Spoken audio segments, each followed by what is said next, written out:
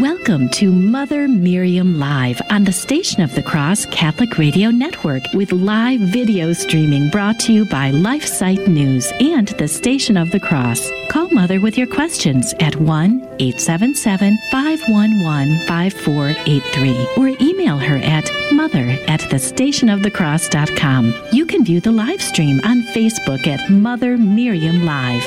Now, here's Mother Miriam. Merry Christmas. Happy New Year. It's good to be with you, beloved family. I pray you had a wonderful Christmas. And of course, December 25th was only the start. It ends at Candlemas, the presentation of our Lord, that little baby in the temple, on February 2nd. So we pray you have a beautiful Christmas tide this entire season, and pray you had a blessed New Year. Of course, Catholic New Year is the beginning of Advent. Advent is the beginning of the liturgical year and January 1st of the secular year, but a great celebration for us as well who live in the secular world while our hearts are in heaven, in the spiritual world. Because it is still Christmas and will be, and I just wrote something recently, and I forget what it was, but I know I was trying to exhort everybody to don't take your trees down, don't take the lights down. It's still Christmas, and the secular world, Christmas is over. They started before or after Thanksgiving, but it has nothing to do with Christmas.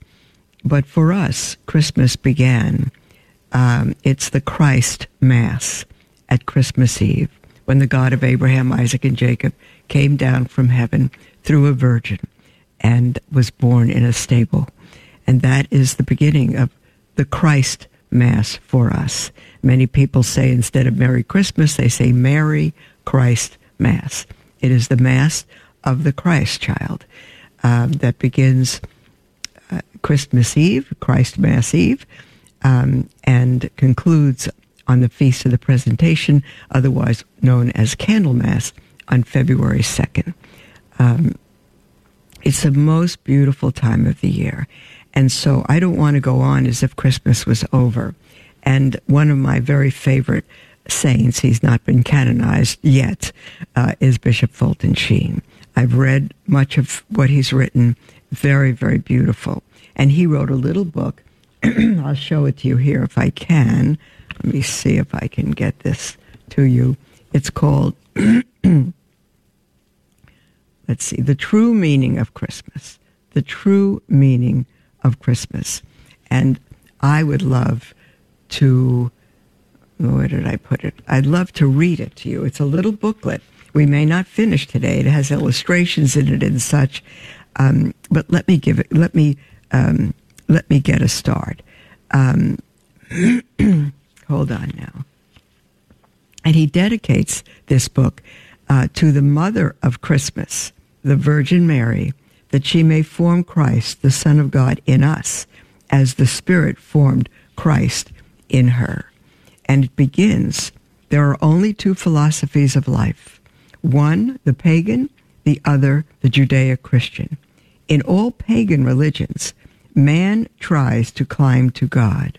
In the Judaic-Christian tradition, God comes to man by revelation to the prophets, for the Jews, in the flesh, for the Christians, in the person of Jesus Christ, the Son of God. But the fact is, he comes in the flesh, not just for Jews, not just for Christians, for the entire world.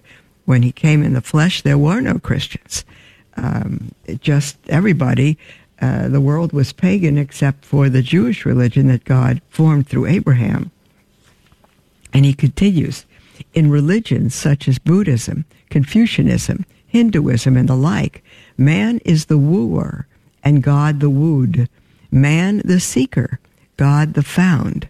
In the Judeo-Christian tradition, the role of man to God is that of mirror to light, echo to voice.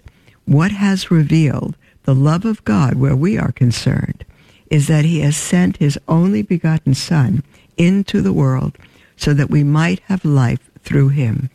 That love resides not in our showing any love for God, but in his showing love for us first, when he sent out his Son to be atonement for our sins and therefore our Savior. Archbishop Sheen writes, "We love because he first loved us," and that is a direct quote from 1 John 4:19. Our God, our Lord, our Savior, sought us as a shepherd seeks a lost sheep. He left all of his kingdom behind, all of the security of his servants, everything in heaven, to seek out us, to save us from our sins. It has been said before that many times a baby has become a king, but only one time has a king become a baby. In all of the hustle and bustle of the Christmas season, it is very easy for us to lose sight of the true meaning of Christmas. Let us take some time to reflect on the beauty and the gift that we have every day through the year in Jesus Christ. Let us remember that even though we fail and we fall and we don't deserve any of the blessings that we receive through his grace, his love for us is so astounding and so profoundly immeasurable that through his mercy we are saved. So how can we share this blessing? How can we share this gift? According to the Venerable Fulton Sheen, the role of man to God is that of a mirror to light, echo to voice. So let us echo his voice of love and mirror his light of kindness and compassion and truth. If truth needs to be declared, let us declare it with love. If unrest exists, let us face it with compassion and kindness. If people are hurting, afraid, lost, let us show them the love the Father first showed us through our patience, kindness, generosity, and gentleness. If we are rejected, we can brush the dust from our shoes and move on. Joseph and Mary were turned away at the inn, but God had a stable waiting for them. We may well have to search for a stable some days. Our Lord deserves our worship, no doubt, but isn't he great? Let me start that again. Our Lord deserves our worship, no doubt, but he isn't great because we make him so. He is who is even without our love and devotion. He came to us out of his love for us. No other historical God has ever claimed that. Let us reflect upon this when we come into his presence this Christmas and ask him to help us to love as he loves today and for all the days to come. Hold on, beloved. There's more. I'm going to go to I'm reading this online, but I'm going to go to the actual book. Hold on now. I didn't realize it was just an excerpt I was reading online. Let me find this and read it from the book. Okay.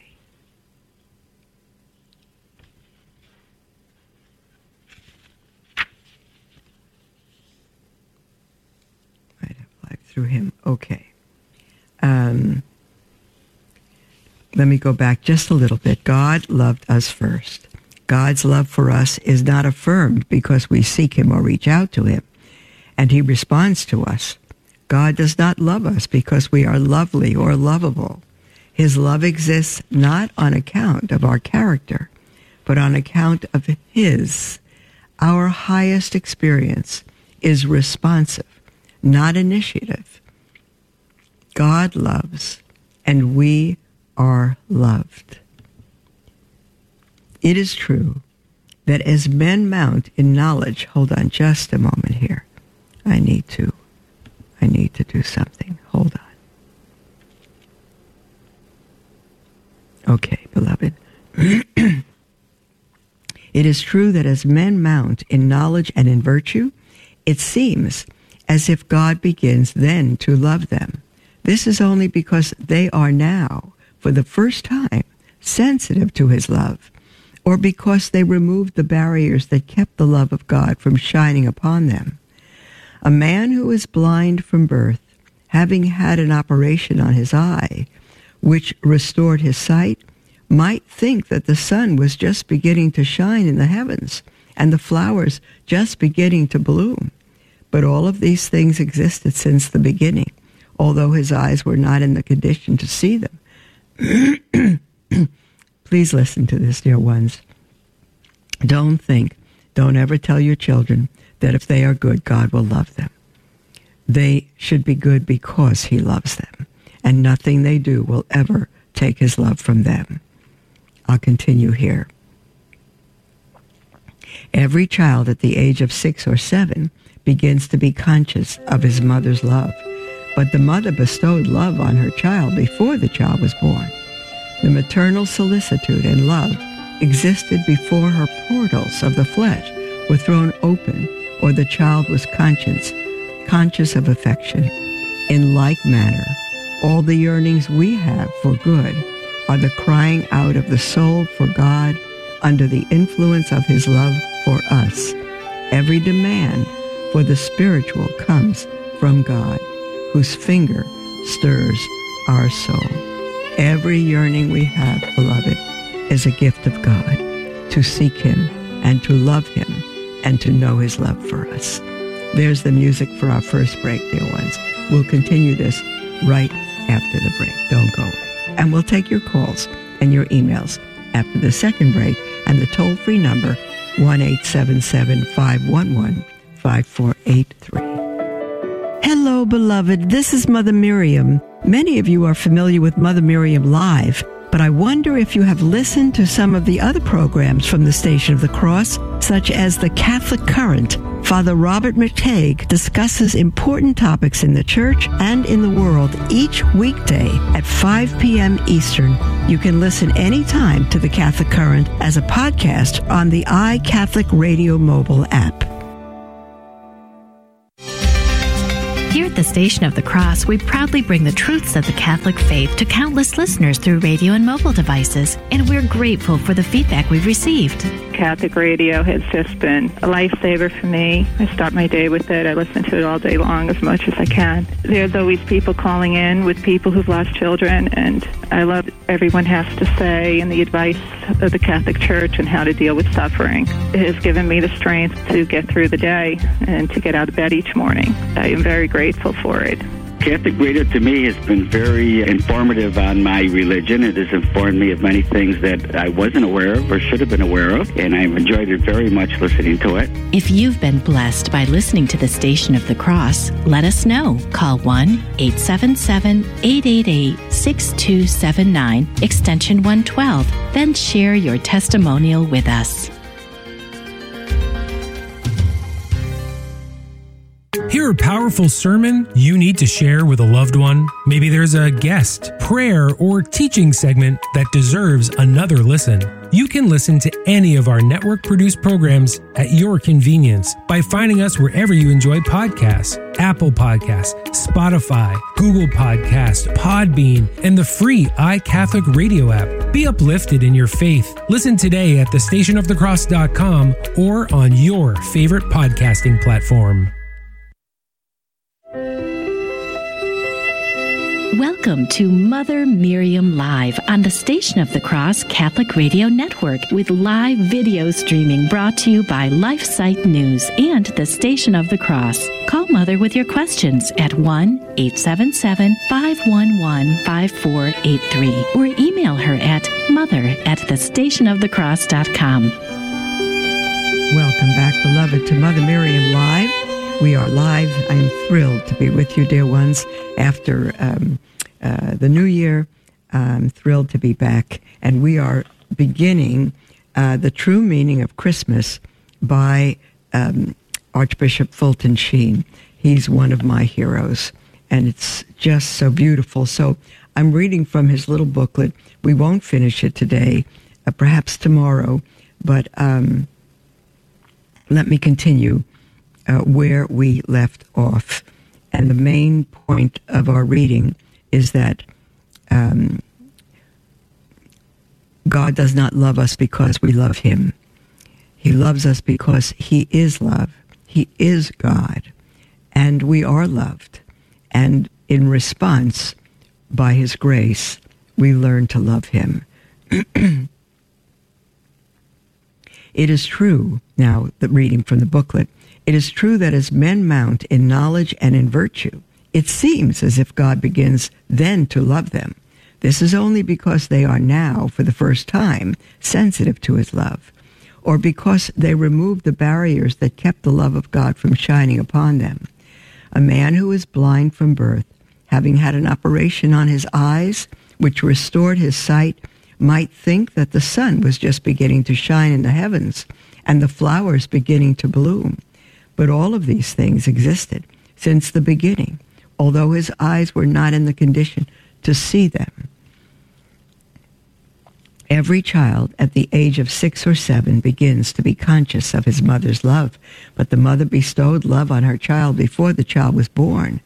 The maternal solicitude and love existed before her portals of the flesh were thrown open, or the child was conscious of affection. In like matter, all the yearnings we have for good are the crying out of the soul for God under the influence of his love for us.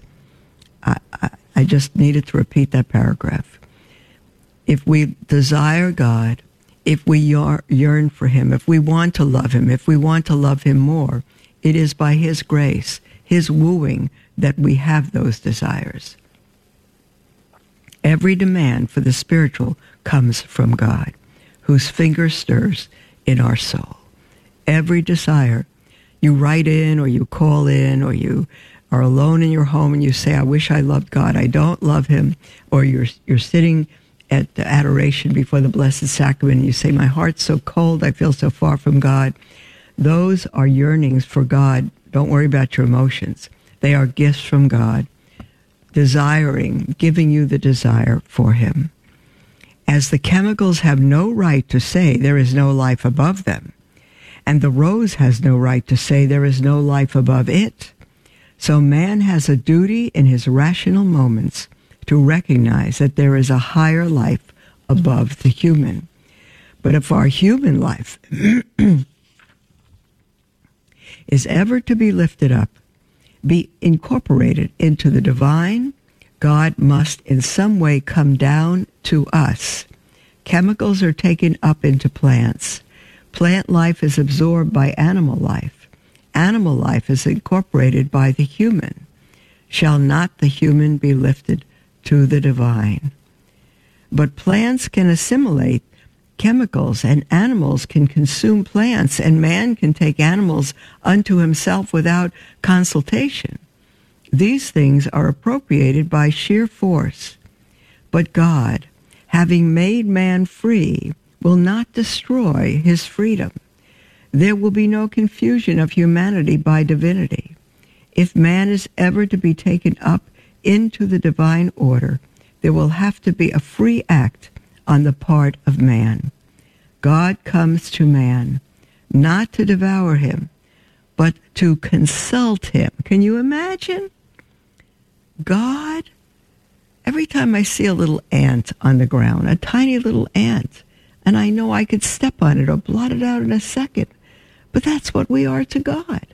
He could just blot us out. And he comes to us not to devour us, but to consult us. How condescension that we can't fathom. One day there came out from the great white throne of light an angel of light, descending down over the plains of Esdraelon,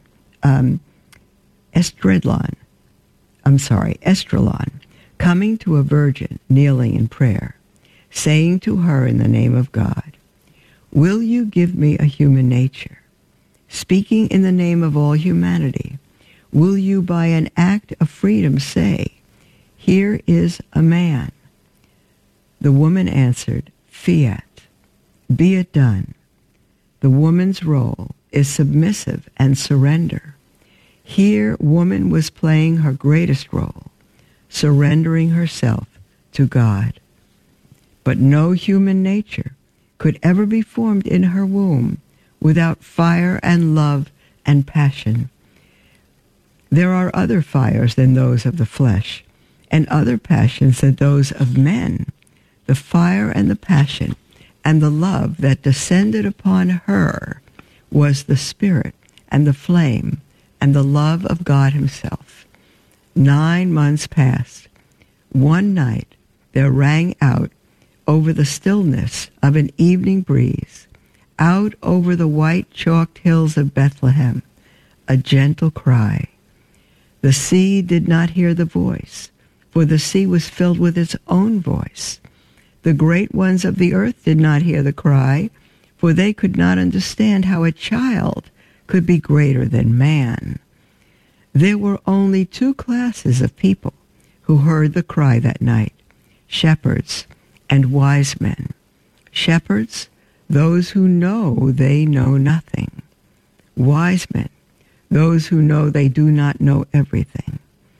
Only the very simple and the very learned discovered God, never the man with one book. When the shepherds and the wise men came to the crib, they saw a babe whose tiny hands were not quite long enough to touch the huge heads of the cattle, and yet were the hands that were steering the sun and moon and stars in their courses. They saw baby feet that did not walk, and yet one day would bear the weight of divine omnipotence. They saw eyes that might have read the secrets of every living heart that hour. Under the baby brow, they knew was beating a mind and an intelligence that fashioned the universe, and with it a human intelligence that would grow in age and grace and wisdom before God and man. This babe, who is named Jesus, which means Savior, is not a man. He's not a man who made himself a god, nor is he an ethical reformer like Confucius, or a teacher like Socrates, nor one who would develop into a greater consciousness of his Godhead as time went on. Do you understand that, beloved? There are people who say Jesus didn't know he was God as a baby. That's insane. But rather he is true God and true man, for he did not cease being God when he became man. There was no conversion of his Godhead into flesh, but the taking up of manhood into God. When we say that God became man, we do not mean that the Godhead was cut down to human dimensions. It means, on the contrary, that a human nature was taken up into the person of God and made one with him. This union is called the incarnation, which literally means an enfleshment or made flesh. There was not room in the inn. Out to the hillside, to a stable cave, where shepherds drove their flocks in storms, Joseph and Mary go for shelter. There is in a place of peace and tranquility, in the utter abandonment and cold of a wind-swept cave, there under the floor of the world, Mary, as a flesh and blood ciborium. You know what a ciborium is? It is the golden chalice that holds the host, Christ in the form of bread. Mary, as a flesh and blood ciborium, lifts up to the gaze of all the host of the world. Behold the Lamb of God who taketh away the sins of the world. He who was born without a mother in heaven is born without a father on earth. Of every other child born into the world, friends might say that it resembles his mother. This is the first instance in time that anyone could say that the mother resembles the child. Here is the beautiful paradox of the child who made his mother. Therefore the mother is only a child, a creature of God. It was also the first time in the history of this earth of ours that anyone could ever think of heaven being anywhere else than way up there. But Mary, with the divine child in her arms, now looks down to heaven. The human nature which God assumed was taken out of the world of freedom by a free act on the part of Mary, his mother. God's way with man is not dictatorship, but cooperation. Pope Francis, God's way with man is not dictatorship, but cooperation. He would redeem humanity with human consent and not against it. Christmas is not something that happened, such as the Battle of Waterloo is something that is happening. What happened to the human nature which Christ took from Mary by her consent can happen in a lesser manner to our human nature by our free consent. On our part, there must be the free response of man to the divine initiative, but this implies dying to the lower existence of sin and selfishness, pride and lust. To become a Christian does not mean reading religious books or singing hymns or being kind to neighbors. It means sharing the divinity that first came to us at Bethlehem. We can conceive of our manhood being taken up into God, since God has humbled himself to take our nature. When this Christ life gets inside of us, it affects our intellect by giving us a truth which reason itself cannot know. It affects our will by giving us an impetus and an energy for good which we could not produce of and by ourselves.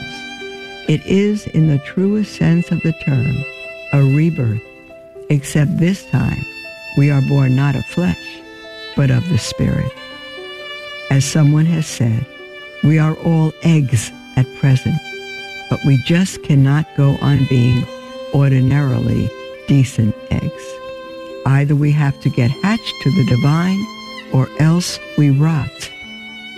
The descent of God to man and eternity into time makes a tremendous difference to all people, whether they ever heard of him or not, or whether they respect him or not. Beloved, we'll be right back after this break. Don't go away.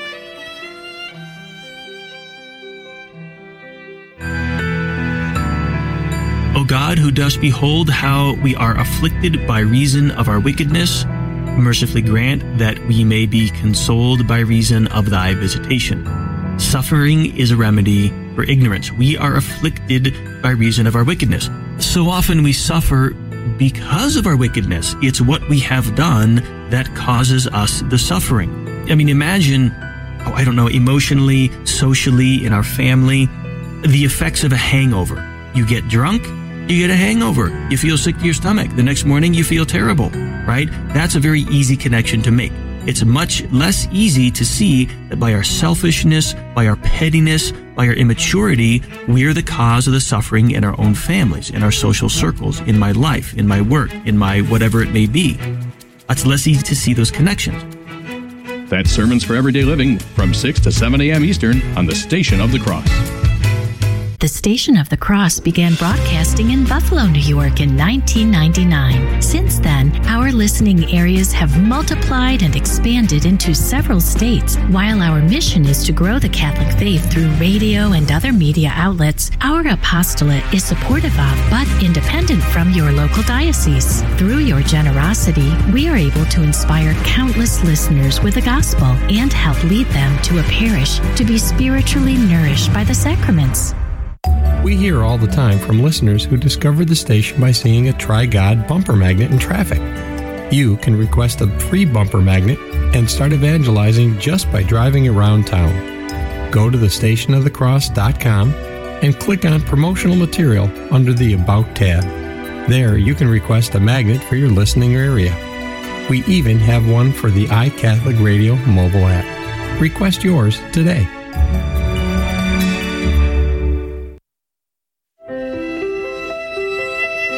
Welcome to Mother Miriam Live on the Station of the Cross Catholic Radio Network with live video streaming brought to you by LifeSite News and the Station of the Cross. Call Mother with your questions at 1-877-511-5483 or email her at mother@thestationofthecross.com. Welcome back, beloved, to Mother Miriam Live. This is our half hour together for your calls, your emails, with anything whatsoever on your heart. Toll-free number, again, is 1-877-511-5483 or email at mother@thestationofthecross.com. I'm going to take, not even 2 minutes of our, maybe 3, of our time now to just finish this good little message, the booklet, Reverend Fulton Sheen's message on the true meaning of Christmas. Let me backtrack just a little bit. As someone has said, we are all eggs at present, but we just cannot go on being ordinary eggs. Either we have to get hatched to the divine or else we rot. The descent of God to man and eternity into time is huge. God to man and eternity into time makes a tremendous difference to all people, whether they ever heard of him or not, or whether they respect him or not. From that point on, it is possible for man to divinize himself, not by his own efforts, but by response to divine life. Our modern world is bathed. Now, we don't become God, but we become like him. We awaken his likeness. Just as our modern world is bathed in radio and television waves, but only those who are tuned in to them receive their messages of knowledge and enjoyment, so too there is a radiation through history of this divine life, but only those who freely appropriate it ever enjoy its peace and blessing. Once, however, we assent to the crucifixion of that which is low and base in us. His life can make the feeblest, filthiest of us blaze with a dazzling, radiant light, so that we become as stainless mirrors that reflect the life of God. The process is not easy, because the purpose of God's coming to man was not to make us nice people, but to make us new creatures. If marble suddenly began to bloom and flowers suddenly began to move from shade to sunshine, and dogs began to quote Shakespeare and Dante, they would be manifesting a power and a capacity which was quite beyond their nature. So too, if we who are creatures of God, pieces of his own handiwork, began to be partakers of his divine nature, and in the truest sense of the word, his children, this would be something that transcends our nature far more than a marble blooming or a dog quoting poetry. The power is there to make us different than we are. It is for our freedom to decide if we will respond, and if we are willing to pay the price of having the dross burned off the gold in the flames of love. Let it not be said by anyone, I am too foul, I am a beast, I am not worthy to be lifted up. It was to assure just such persons as these that he was born in a stable, and on his first night in this world, companioned with beasts. How beautiful. I hope Bishop Sheen is canonized, but that's up to God. His writings are just so, so beautiful, beloved. So beautiful. Okay, now, what did I just do? I think I just closed down. Let me open it again. Okay. Here we go. All right. We have a call from someone who's calling in anonymous. Hello, dear one. Hello, Mother. Hi. Go ahead with your question.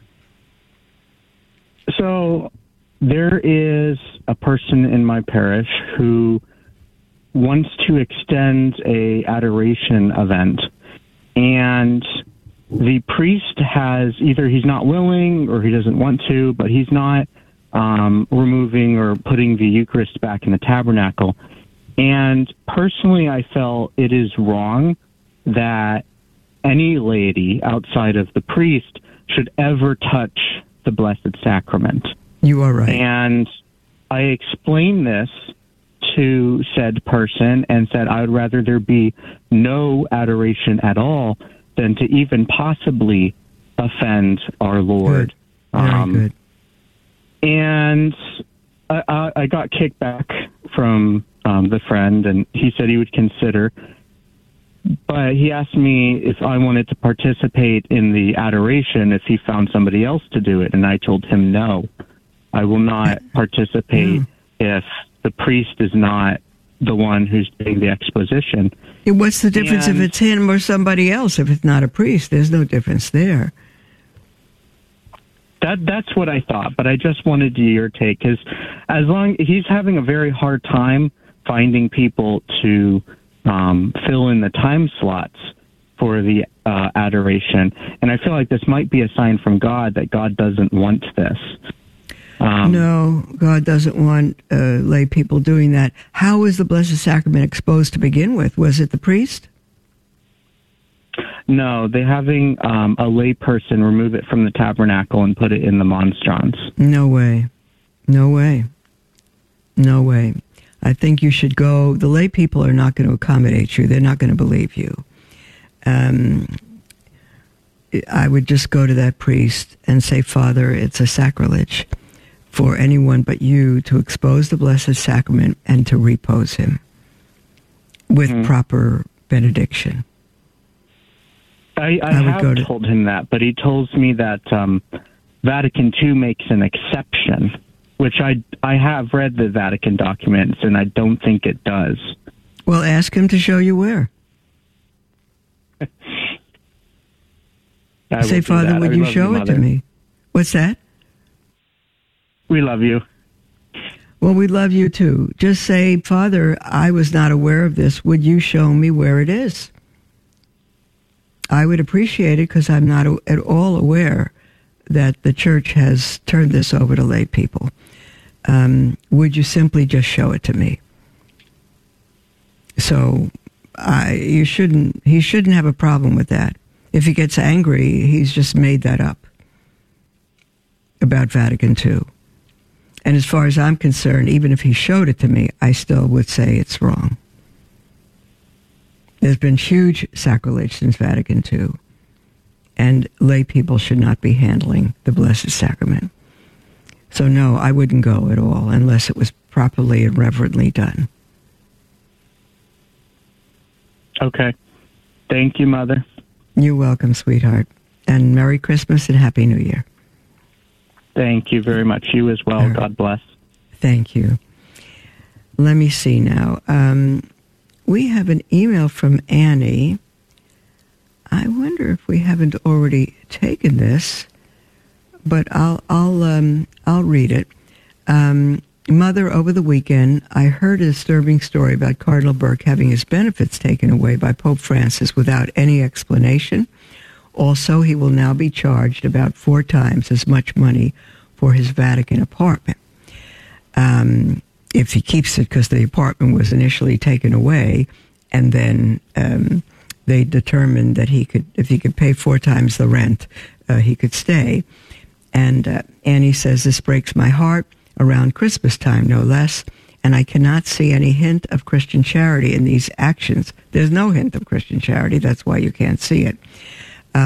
She says, oh, how I wish Catholics around the world would wrap Cardinal Burke in a warm embrace to show our support for him. What can we do, and how should we react? Can you tell us anything more about the situation? Well, as far as I know, Cardinal Burke does not have a formal appointment in the Vatican at this point.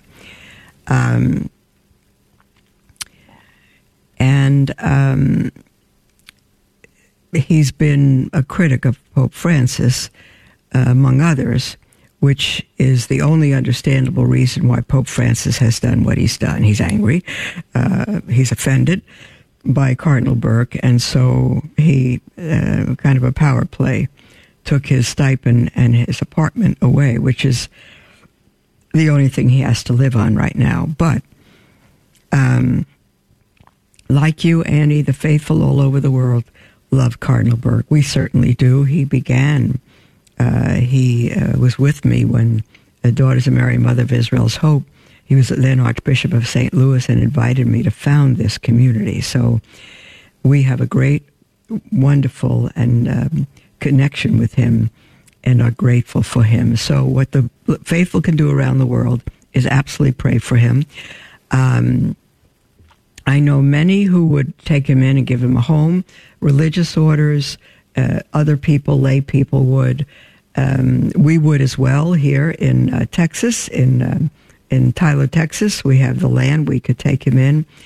So he will not lack. And he, again, founded the Shrine of Our Lady of Guadalupe in La Crosse, Wisconsin. He could always stay there. So it's not that, I don't know if there's a place in Rome that he has.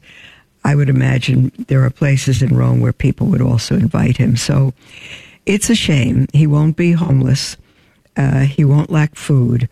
But the Holy Father has simply shown his colors to come against someone who would, in perfect cardinal manner, in charity, correct the Pope. That's what the cardinals are elected to do, to be the Pope's safeguard, to correct him in doctrine, to help him in wisdom and guidance. And Cardinal Burke has done nothing but that. So, Annie, we pray for Cardinal Burke, but we pray for the conversion of Pope Francis.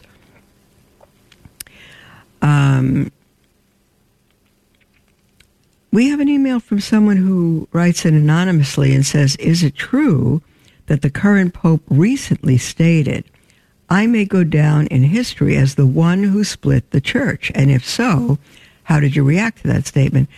I have not heard that.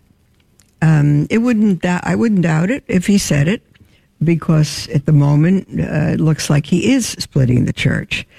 Certainly with the latest document on the so-called blessing of homosexual unions. Okay, my wonderful producer James, he's so good, and he just gave me an article where it was reported by 1 Peter 5 that was the case. So you're giving me news that I haven't even had yet. So on 1 Peter 5,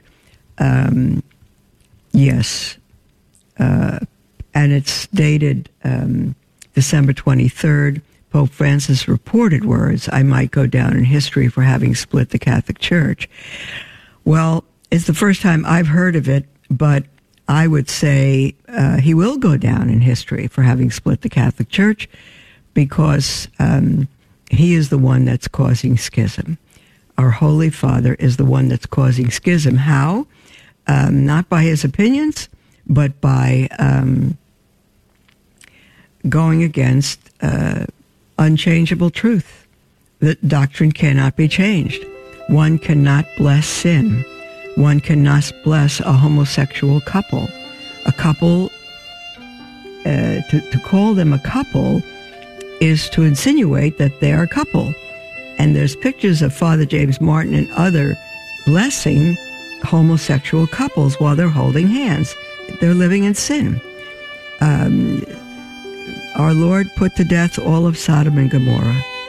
And Apostle Paul wrote that no homosexual will enter the kingdom of heaven. To bless these people is to damn them to hell. There's no way to get around that document at all. So my response, if the Pope said that, is that he's aware of what he's doing. I think he's aware of the evil, and I think it's deliberate. So that's my response to that. We'll be right back. Please join us in a prayer for unity. In the name of the Father, and of the Son, and of the Holy Spirit. Amen. My adorable Jesus, may our feet journey together. May our hands gather in unity. May our hearts beat in unison. May our souls be in harmony. May our thoughts be as one. May our ears listen to the silence together. May our glances profoundly penetrate each other. May our lips pray together to gain mercy from the Eternal Father. Amen. O Blessed Lady, spread the effective grace of thy flame of love over all humanity. In the name of the Father, and of the Son, and of the Holy Spirit. Amen.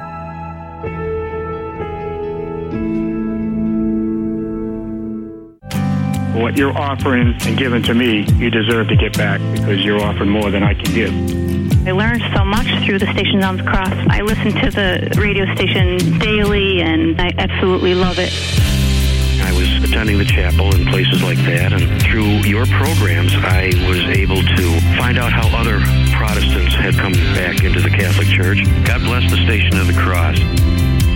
Donate today at thestationofthecross.com. Hi, I'm Debbie Georgiani. And I'm Adam Bly. Join us for the Spirit World on the Station of the Cross. Don't be laying hands on people, and definitely don't be giving commands in the name of Jesus, leave so-and-so. So what can we say if we feel like there is demonic activity? What can we do? The sacramental graces of baptism, confession, and the Mass remove the vast majority of demonic problems outside of possession. The Spirit World, every Saturday at 11 a.m., right here on the Station of the Cross. Welcome to Mother Miriam Live on the Station of the Cross Catholic Radio Network, with live video streaming brought to you by LifeSite News and the Station of the Cross. Call Mother with your questions at 1-877-511-5483 or email her at mother@thestationofthecross.com. Welcome back, beloved, to Mother Miriam Live. This is our last segment. We have 10 minutes. Our lines are open. You're still welcome to call in with anything at all on your heart. Toll free, 1-877-511-5483. Just before the break, we read an email from someone who wrote in anonymously and said, is it true that the current Pope recently stated, I may go down in history as the one who split the church? And if so, how did you react to that statement? And thanks be to God for our wonderful producer, James. He led me to the article at 1 Peter 5, where that statement was made. And I looked quickly and said it was made December 23rd. What I didn't see is that it's December 23rd, 2016. So made 7 or so years ago. And the line here from 1 Peter 5 says, it is not to be, quotes Pope Francis as saying, it is not to be excluded that I will enter history as the one who split the Catholic Church. So now that's even more dire, because it indicates that our Holy Father had a plan to do this, and that was involved from the beginning with those who had such a plan to destroy the church. We have an email from Nate, and as far as my reaction is, nothing new under the sun. I think by now we've learned that about Pope Francis, who is destroying the church, who is trying to change doctrine and practice, and seems to be the chaplain of the one world order. So many evidences of this, so many occurrences of this, so many statements and actions that could be quoted. So my reaction is it's not new. It's not new for him to have said it. I guess the Holy Spirit wanted us to have a preview or a hint of what was coming. We have an email from Nathan who said, hello, I just wanted to ask a question regarding the SSPX. That's the Society of Pope Pius X. He says, for the past month or two, I've been attending an SSPX chapel, not out of disobedience and rejection of Vatican II and whatnot. I just have a deep love for the Latin Mass, but location is limited. Am I allowed to receive the Eucharist from the SSPX? Would it be a grave act on my part? I have never received the Eucharist from them, but I feel a deep sense of emptiness of not being able to partake in the Eucharist. Nathan, to my understanding, it's never been settled officially from the Vatican that the SSPX is not in schism. Many good men, many bishops throughout the world believe they are not in schism. Again, Bishop Athanasius Snyder, who was sent by the Vatican to do a examination of them all over the world, concluded they are not in schism. I'm not aware that Cardinal Raymond Burke has changed his position as one of the highest canon lawyers of the Church, who still says, to my knowledge, they are in schism. Very, very difficult to know. Father Gerald Murray, a high canon lawyer, I don't know that he's sure himself. Very difficult, so I can't say. But I believe that our faith says that if there's not a chapel or a church nearby you, that you can receive the Eucharist from the SSPX. Their Eucharist is valid, and you can receive from them. I don't believe it would be a great sin. Again, location. If you're not able to get to Mass, you can receive from the SSPX. We have an email from Jamie who says, hello, Mother. Oh, no, I'm not going to be able to answer this right now. Do you know the reason why the Eastern Church, Eastern Catholics celebrate Eastern Orthodox, in other words, those that are, and Eastern Catholics, that's interesting, celebrate Christmas on a different day? I don't know the answer to that, Jamie. I'm going to look it up. Jamie says, it seems strange to celebrate such an important day on different dates, especially with fellow Catholic Christians. It sure would. And I'm going to, I have to look that up, Jamie. So I'm going to ask James to keep that on the board, and we'll get to that first thing tomorrow. We have an email from Jacqueline. What is the hardest part of being a nun? I'll tell you two things. In the beginning, I've been told this by religious priests, and I have found out that it's true. I may have said this before. I'm not sure if we didn't have this question before, but when a woman enters religious life, she comes to die. I think of Bonhoeffer's statement, Dietrich Bonhoeffer's statement, that when God calls a man, he bid him come and die. And so we come to die to self in order to give ourselves to the world. But dying to self can be a lifelong process, and it's not pleasant. We're heroic, and we want to do it. We want to live for God, but we don't know what dying to self means until the process begins. And when we're at home, when we're on our own, or we're not under such authority or strict rules of an order, if we get depressed or we want a break, we can call a friend, we can go for a walk, we can watch a movie, we could eat a dessert, we can go to sleep, we could do what we want.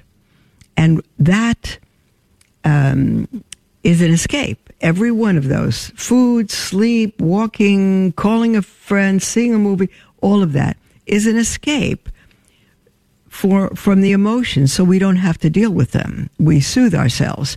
But when you go into religious life, there's none of those escapes. You can't just go for a walk when you want, or eat food when you want, or talk to somebody when you want. You can't do that. And so the result is you need to face what you're dealing with. You need to face yourself. Things in you that you've never perhaps dealt with because you've been able to escape them or cover them up. And that can be very, very painful. And during that stage, there are many who simply leave religious life. because it's very painful. We had one sister who left a month or two ago for that reason. She just couldn't have things taken from her, including her cell phone. She could not have things taken from her that were signs of her freedom. And I understand that, but you can't be in religious life if that's the case. And so that's one thing at the beginning that's extremely hard. And many, many women who, if not more than not, who enter religious life struggle with that. And so the second hardest thing is when you're over all that and you do die to self and you are detached. You have no more attachments except you don't love God enough, and it's very painful. You know you want to love him, but you don't love him enough, and you don't know how to love him enough. That is painful. I know that personally, and so I have to accept the fact of what John de Caussade has said, that the desire to love God is love itself, and we accept that because it's not Satan who's going to cause us to desire to love God. It's God himself. So if I think I don't love him, or I know I don't love him, or I don't love him enough, and that's painful, I trust that that's God doing that in my heart, and I trust the mystics and the theologians to say that the desire itself is love. Not where we'll be one day, but where we are now. So those are the two parts. One wanting to escape, the other painful because you don't love God enough. God bless you all, and we'll speak with you, God willing, tomorrow. God bless you.